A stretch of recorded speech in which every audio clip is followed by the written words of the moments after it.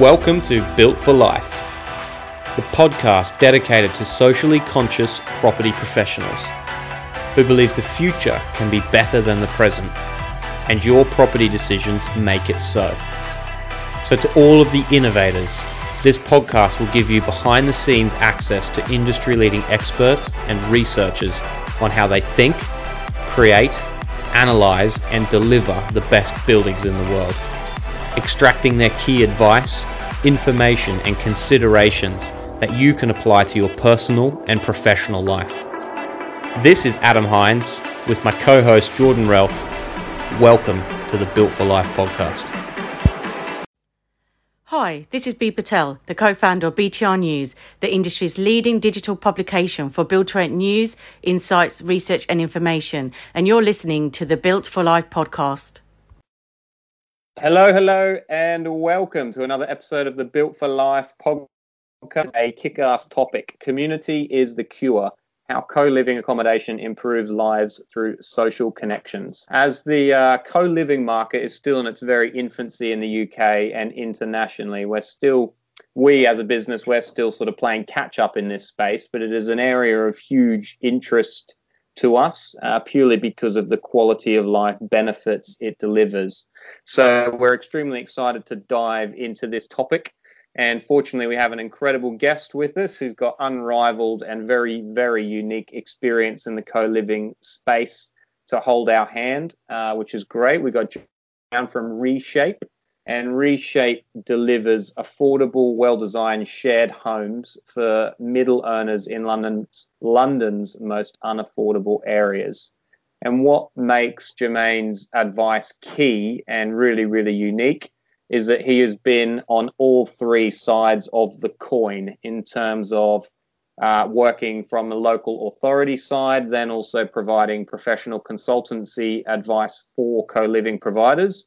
And now he's actually client side, actually delivering co-living accommodation himself with Reshape. So strap yourselves in for the deep dive. This will be awesome. So Jermaine, a huge welcome to the show, mate. Thank you, Adam. Pleasure to be here. Welcome, Jermaine. Likewise, we're really excited to hear about you and your business. So I think starting off, as Adam mentioned about the unique experience that you've had and how that sort of led to where you are now and Reshape. It'd be great, certainly from my perspective, because obviously you and I hadn't had the pre-call that you had with Adam to talk through what you've done. It'd be great to hear about your personal background from consultancy, local authority to now sort of being the client in the co-living world. Well, I'll dive right in. I suppose it's probably worth taking it even further back to my university days, to be honest. I was someone who studied sociology and social policy, driven by a real purpose to want to make a difference in people's lives. In particular, people who are more marginalised in society. And through studying social policy and sociology, I come across Le Corbusier and Garden Cities, and the notion that good design and well thought out architecture and placemaking can make a difference to people's quality of life. And really excited by the whole notion in that field, I then decided to become a town planner. Graduating in a 2008 recession, opportunities were very thin on the ground, and I was very fortunate to secure myself a job at Kingston Council, the Royal Borough of Kingston, and there I worked firsthand in development management, and it's very much of a process-driven experience where you get applications, you consider them against local planning policies. There's somewhat of a political interference occasionally for good and bad reasons, and you basically then make a recommendation on approving or refusing. And I ended up working in local government for 8 years across a number of councils, which included Tower Hamlets, where I finished my local government tenure. And I was somewhat happy with the experience I gained, but also frustrated because obviously working in the UK in the planning system is very much a commercial driven sector. and local government's hands are somewhat tied in how they can place make, how they can secure inward investment, and how they can really make a difference. So I decided to go client side, well, consultancy side first, and then moved on to client side. And working at client side, I was in a position where I had a lot more autonomy. I was able to direct not only the developments, but how we engage with local communities, how we empower local communities, how we make our buildings leave the legacy that I've always desired the developments for me to be involved in have. And I'm working directly for a co-living company. I then got exposed to not only the planning process and the community process, but just how great co-living can be. Like it's a very unique way of living, but not something that's new. And we'll go on to talk about that in relation to communal and community living, but it's existed for hundreds and hundreds of years in many different ways. And working in co-living in the sector, I was very successful, fortunately, to secure 7 co-living consents for over 2,000 beds across London and Ireland. Wow. Employer. And to my mind, there's not that many consents across the industry, across the UK. So I found myself in a position where I had a very unique skill set in an ability to unlock development sites for co-living. And I wanted to kind of get to the point where I was rowing my own boat, so to speak. Like, really enjoyed working for all my employees of the past. But I got to the point where I realized that if I really want to make the difference I want to make, if I really want to be in charge of my own destiny, I have to create my own company. I have to champion my own vision. And it was just very fortuitous that at the time I was having these thoughts, there was 2 other gentlemen at previous employee as well. One called Charlie Gaynor, who's great at understanding the customer experience and the co-living product, and another gentleman called Alex Archer, who's a land buyer. And between the 3 of us, we realised that we can source land, we can source investment, and we can unlock planning. And albeit there are skill sets that we don't have between the 3 of us, we felt we had enough to start. And that's basically where Reshape was born, and my journey to that.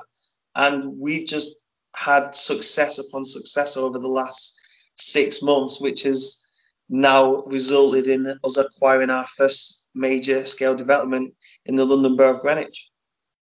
Congratulations! That's pretty epic, epic achievement, Jermaine. Just in terms of like the timescales that you guys have been going, it's testament to, I guess, the 3 of you, your background and your approach as well. So no, that sounds amazing. In terms of what interesting is just like, I suppose each step of your career and experience has sort of just led to the next one, isn't it? In terms of evolution to get to this point. I mean, I suppose your university degree was kind of, as you say, is like the founding piece around in understanding what drives spaces and what drives people, and how that sort of all patches in. Is that really what sits through the DNA of the business in people and place and design? Is that kind of the 100%.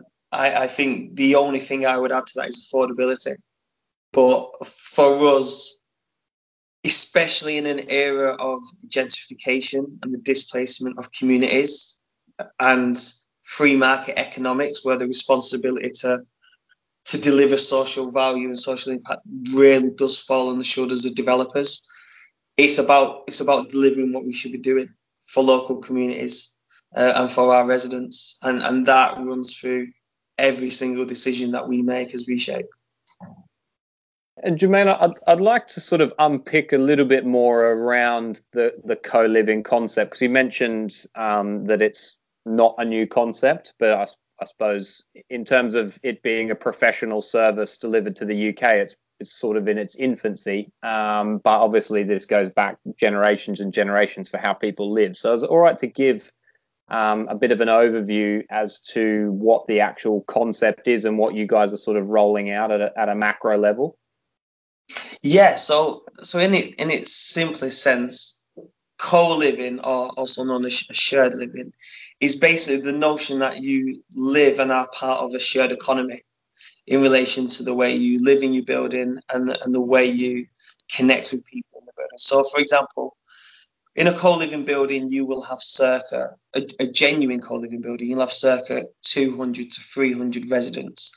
And with those residents, what you do is you have sharing facilities. So you'll have like a MasterChef style kitchen, a lounge, a gymnasium, a spa room, a library, co-working space. And all these spaces are basically designed to maximize the opportunity for social interaction between people and human connection, which then addresses things like loneliness and mental health issues. And beyond that as well, you also have a private space. So similar to if you were sharing a 4 or 5 bedroom Victorian house, you have your living room and your kitchen. You also then have your bedroom. And in a co-living scheme, your bedroom is expanded upon that. So you also have a small kitchenette and an ensuite bathroom. And the reason for that is because, albeit we want to maximize the opportunity for people to come together, we've all got home from work that one day where you just don't want to speak to somebody and you just want to flick your shoes off or your trainers, stick the kettle on, maybe make something as quick as beans and toast and just sit there in your own space. And the way co-living is designed is it's there for both purposes, for when you want to be interacting with people and when you want your quiet downtime. So something you said there really just pricked my ears. So I think I'm not sure if we spoke about this when we caught up before the podcast, but we before we actually launched our business, we did a 2-year research study with King's College London.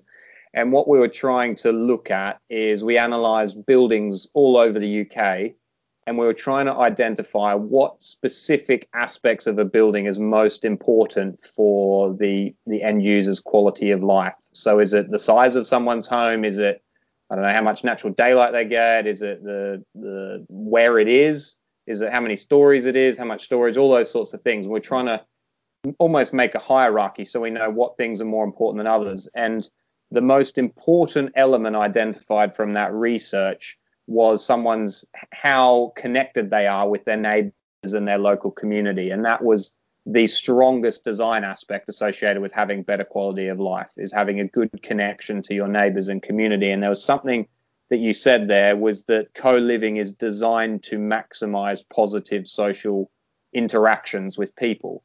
And that's something that we always advocate is, okay, how in this master plan design can we create pockets or almost clusters of amenities so people all come together and interact and they can have a positive social connection experience and then build that relationship, which then turns to trust and community over time. So I love that that's sort of your core theme as to how you're bringing people together.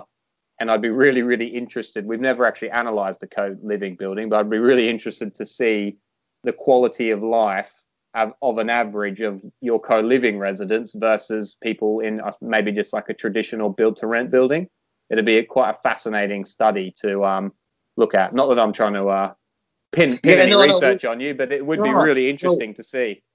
Yeah, I think it's something to explore. But I think even before you look into the research, like there's an analogy I like to use, and someone that's obviously clearly a northerner with my accent who lived in London for 12 years.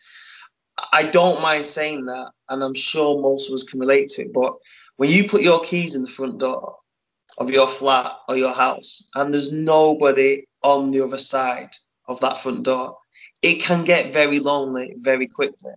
And I think in particular with COVID and the requirement for self-isolation and somewhat disconnecting from our normal way of life, that's only been heightened. And what co-living is your front door isn't your front door to your room. Your front door is the door you walk in from the high street. And everything beyond that is your home. And then that's the difference. Because if you look at your days at university, for example, most people's friendships from university are some of their strongest friendships now.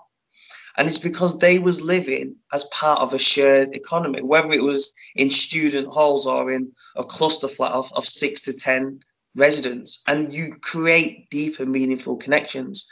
And that's what co-living does. Where if you was in a build-to-rent product, you just often feel like another flat in another building and not maybe know anyone beyond your next door neighbour who you just say hello to politely as and when you leave your flat. You've kind of you've just answered a question that I had, which was obviously about the benefits to end users living in such accommodation. And actually, what I've loved is you've mentioned a HMO and you've mentioned obviously student accommodation or student connection, and it was really resonating with me at that moment, just about how powerful that was, living with people. And I've never thought of it in that way, in co-living. And I think there's, from my perspective, don't mind me saying, Jermaine, a misunderstanding of what it is as well. I think that's a big part, and I guess that's why you've had massive success in planning in the past. But I guess from our perspective and what we've read and what we talk about and hear is how challenging it can be to get planning on co-living, because it isn't understood. But no, I think what you said is pretty epic there. I think going back to what Adam said about understanding, and from our research, obviously something like that would be really interesting to see just how powerful that is, isn't it? That you could almost forecast that would be the most powerful element of co-living is the social, and the research would back that up completely. Well, exactly. And you could have, for example, with every building you operate, you could have a social value index, which basically, or social prosperity index, where you're looking at the quality of life that people have experienced with living in the building. And then it also can extend beyond to the local communities. So for again at Reshape, we firmly believe that it is not only our role to create communities within our buildings, but to make sure that the existing communities around our buildings are also part of that process and feel welcomed within our buildings. Because when you get greater diversity, you enrich everybody's lives. And that's something that's a real big driver for us as we're progressing with our new business. Something that you mentioned earlier about a big sort of theme of your business and a massive cornerstone in its founding was the affordability.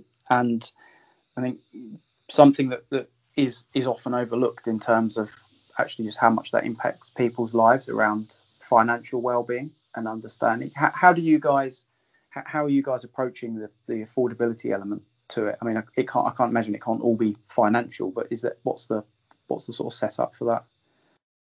Well, I think before I answer that, let me just talk about the misunderstandings of co-living, because I think they're interlinked. Okay. I think one of the misunderstandings around co-living is what co-living is. And I think that them misconceptions exist because there's so many different people who badge themselves as co-living providers with differing products and different visions. So, for example, you've got co-living developers or operators who have 5 or 6 rooms in a single house. Then you've got co-living developers that aspire to have ultra cool, highly exclusive, private member club-esque type living accommodation. And then you've got someone like Reshape, where we basically see ourselves as an intermediate rental product for middle earners who often can't afford to live in your coolest locations like Peckham and Shoreditch and Clapham. And for us, co-living it needs to be well designed, it needs to be well built, it needs to bring communities together. But if it's not affordable, for us, it's not co-living. It has to be seen as an intermediate rental product, which is suitable and caters for local people, key workers, and people at the early stages of the career, or people that are divorcees. Because depending on your age isn't always a direct correlation to how much you earn. And co-living buildings, if they're designed right and they're inclusive enough, will attract people from 40, 50 and 60 years as well.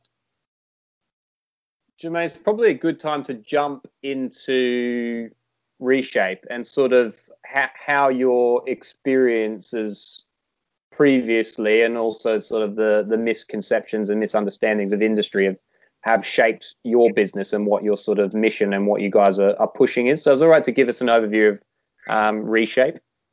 Yeah, so Reshape are a new co-living company or shared living company. We've been in existence for 6 to 8 months, and we have a number of functions as a business. So first and foremost, we find opportunities for land development. So we pride ourselves on being a ground-up developer. So with my business partner Alex, we will source development opportunities, whether they're undeveloped land or underutilized land. We then scope at whether or not it's the right location. So, for example, we believe that co-living should be in your metropolitan locations with great transport links, as opposed to edge of town or near industrial parks, for example. So we'll find sites, we will go through the planning process, and all with a view to build out and operate our buildings. As a business, we believe in being very streamlined, so focus on not only the planning, but also the customer experience. And at Reshape, we believe that the quickest way to grow organically and good growth is through good collaboration. So we will partner with white label operators to operate our buildings. We will work with highly respected contractors with covenants to cover the development risk, and that's for us how we see co-living evolving as a developer operator stance, through partnering the best. We don't want to operate food and beverage on our sites. We want to find the emerging local SME or startup who's got local roots, and we want them to be on our sites. So you see, that's very much the way Reshape is. I think it's just a collaborative business which is very lean and is very investable now, because we seem to get a lot of traction from investors, because it's very clear on what we want to do and how we want to do it. And I think a lot of people agree that the way we seek to deliver co-living is the way forward. And Jermaine, you've said a couple of times shared living instead of co-living. Are they the same thing, or is there I suppose why shared living? So the history behind it is that co-living is how it first started, and that was the term that was branded around the most. The Mayor of London and the London Plan define it as shared living, and at Reshape we're probably leaning more towards the notion of shared living as well, because of the negative connotations of co-living. But in reality, they are interchangeable words. It's just I feel that everyone and anyone is badging themselves as co-living, which is quite problematic for the sector. I quite like the word shared living. It just sounds better and more community focused. Just when you said that a couple of times, I thought, oh, shared living, that sounds quite nice. I really like that. So it's just interesting. I wanted to ask how that works. So one thing you mentioned about, let's say you weren't looking to operate food and beverage on site and you'd bring someone else in. So obviously your social impact is going beyond just your residents. You're looking to bring external local businesses in. So I think that's a really important distinction to make. Is there any sort of other examples of how you're trying to think outside the box so your impact goes beyond your residents? Yeah, 100%. So working for a previous employer, I created something called the Community Investment Programme. The Community Investment Programme effectively is working how a building can maximize the impact it has on the local area.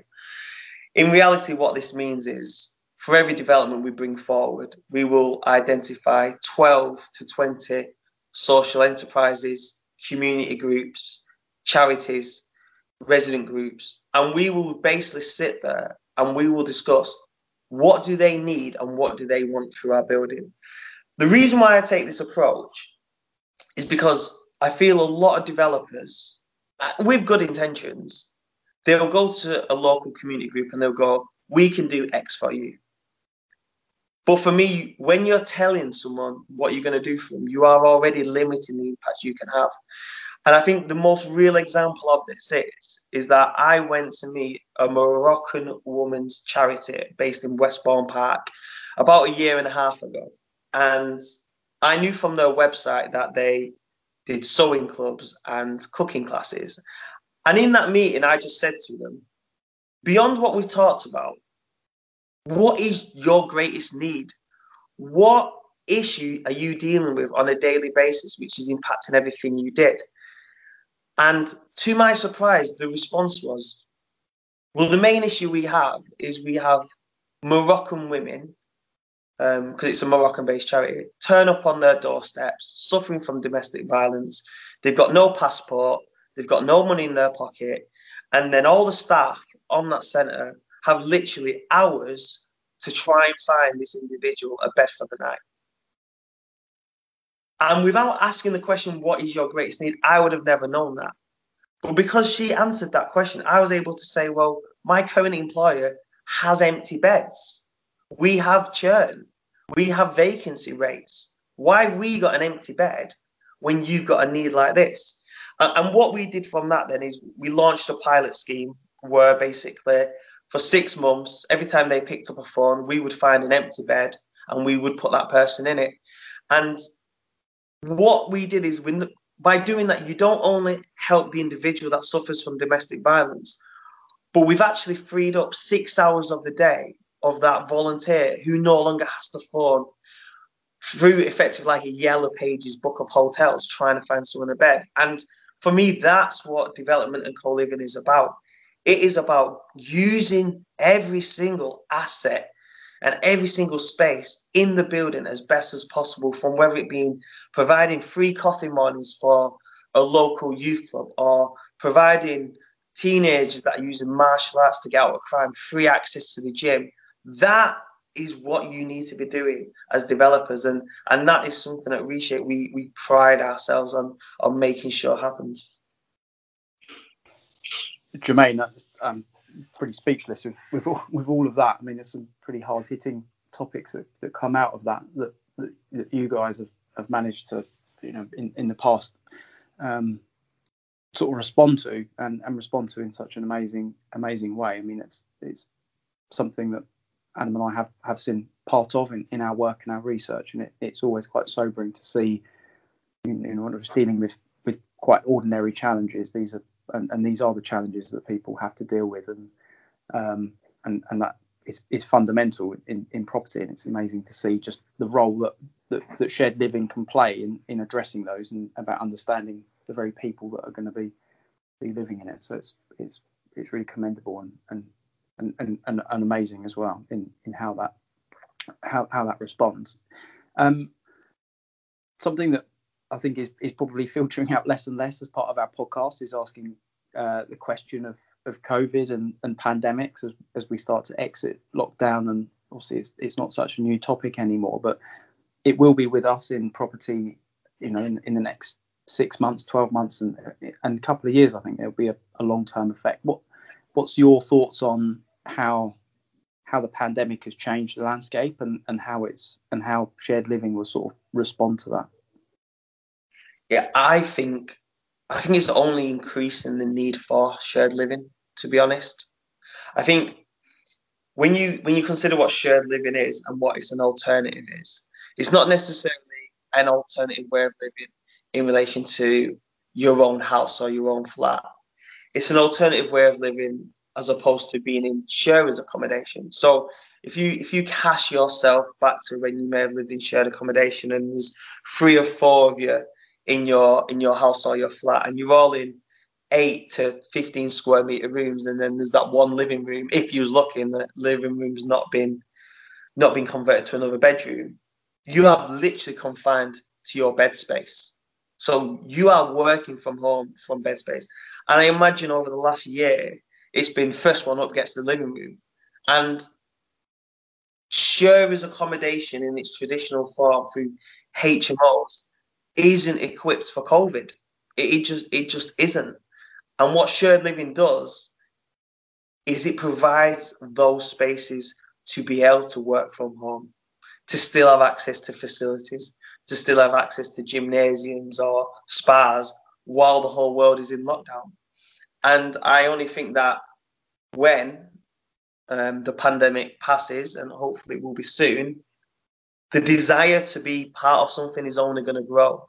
Like we are creatures of habit, and although we've somewhat been cocooned, I am sure that as soon as the gates open, we're gonna want to get back out there, connect with people, and we're gonna want to be part of more communities. So I think co-living's proved to be very resilient, and it will continue to be. And I think the pandemic has only just heightened the importance of what the nation should be considering in relation to mental health and loneliness and isolation and domestic violence and deprivation. These are all things that have come to the fore, and hopefully as a nation, people will come together more and do better for the neighbour. I completely agree with everything you've said. That was spot on. And what I suppose, while we're on this topic of sort of macro trends for the market, what do you sort of see beyond COVID, once that's all gone? What do you sort of see the future trends of shared living in the UK and internationally to be? Just growth, to be honest. I think we're going to see exponential growth. I think at the moment it's not an institutional investable asset for most, but I think over the next few years we're going to see a lot more institutional investment opportunities into the space. And I think at that point as well, there's going to be a separation of types of co-living providers or shared living providers. And I think those who see shared living for what it is, as an intermediate affordable housing product, which generates a strong financial yield and is more investable and more sustainable, that proportion of the shared living market is really going to take off. I think the more compromised co-living schemes, or schemes which are focusing on this ultra cool, highly exclusive, I think that may only be a fad, and I think that they will fall away, because human connection is one thing, but space is another. And you need space to function. You need a space where you can entertain a friend or a loved one. So I think, although shared living is confused at the moment, I think it will become more defined. And I think you'll see investment falling behind one part of it, which is definitely those that see shared living as an intermediate rental product for everybody and not just the few. Love it. Absolutely love it. Jermaine, where can people find, follow, get in contact with you? Yeah, so I'm on LinkedIn, Jermaine Brown. I'm sure the spelling will be up, E on the end of both. And reshapeland.com is our website. But I'm quite responsive if anyone wants to ask any questions, and always happy to engage with people. Excellent. Love that. Thank you, Jermaine. Thank you so much for your time. That was and the education. Co-living is something that I like to say. I'm going to start using shared living. I prefer that much more. But this is something that Jordan and I haven't had a huge background in, so it's been really insightful to sort of peel back the layers and get a better understanding of the ins and outs of it. What you guys are doing is amazing. And so please keep up your amazing work, and thanks for your time and your thoughts today. Thank you very much for having me. It's been a pleasure. Thanks for listening to the Built for Life podcast. If you learned something new today or found value from hearing from a different property perspective, please comment on what you found useful, as it helps us understand what you like and what you want to hear more of. And also please subscribe if you want more, and most importantly, please share this video to the people in your network you believe will get the most value from the information, as you are personally helping spread information and education across the industry. As they say, never doubt that a small group of thoughtful, committed citizens can change your world. And by you watching and sharing this, you are now part of that group. And just to finish, If you would like unlimited free access to the world's best research and resources related to health, well-being and the built environment, you can subscribe to the Life Proven Library, where academic research, reports and case studies are regularly added. They're then reviewed in detail and the key findings are extracted into easy to use dot points and also a brief summary video. So you don't even need to read the reports, all the heavy lifting has been done for you, as you can just watch the summary. So just head to www.lifeproven.co.uk and click on the button Library at the top of the page. And as always, if you have a project, an investment opportunity, or you are interested in a collaboration and would like to discuss directly, you can contact us at adam@lifeproven.co.uk.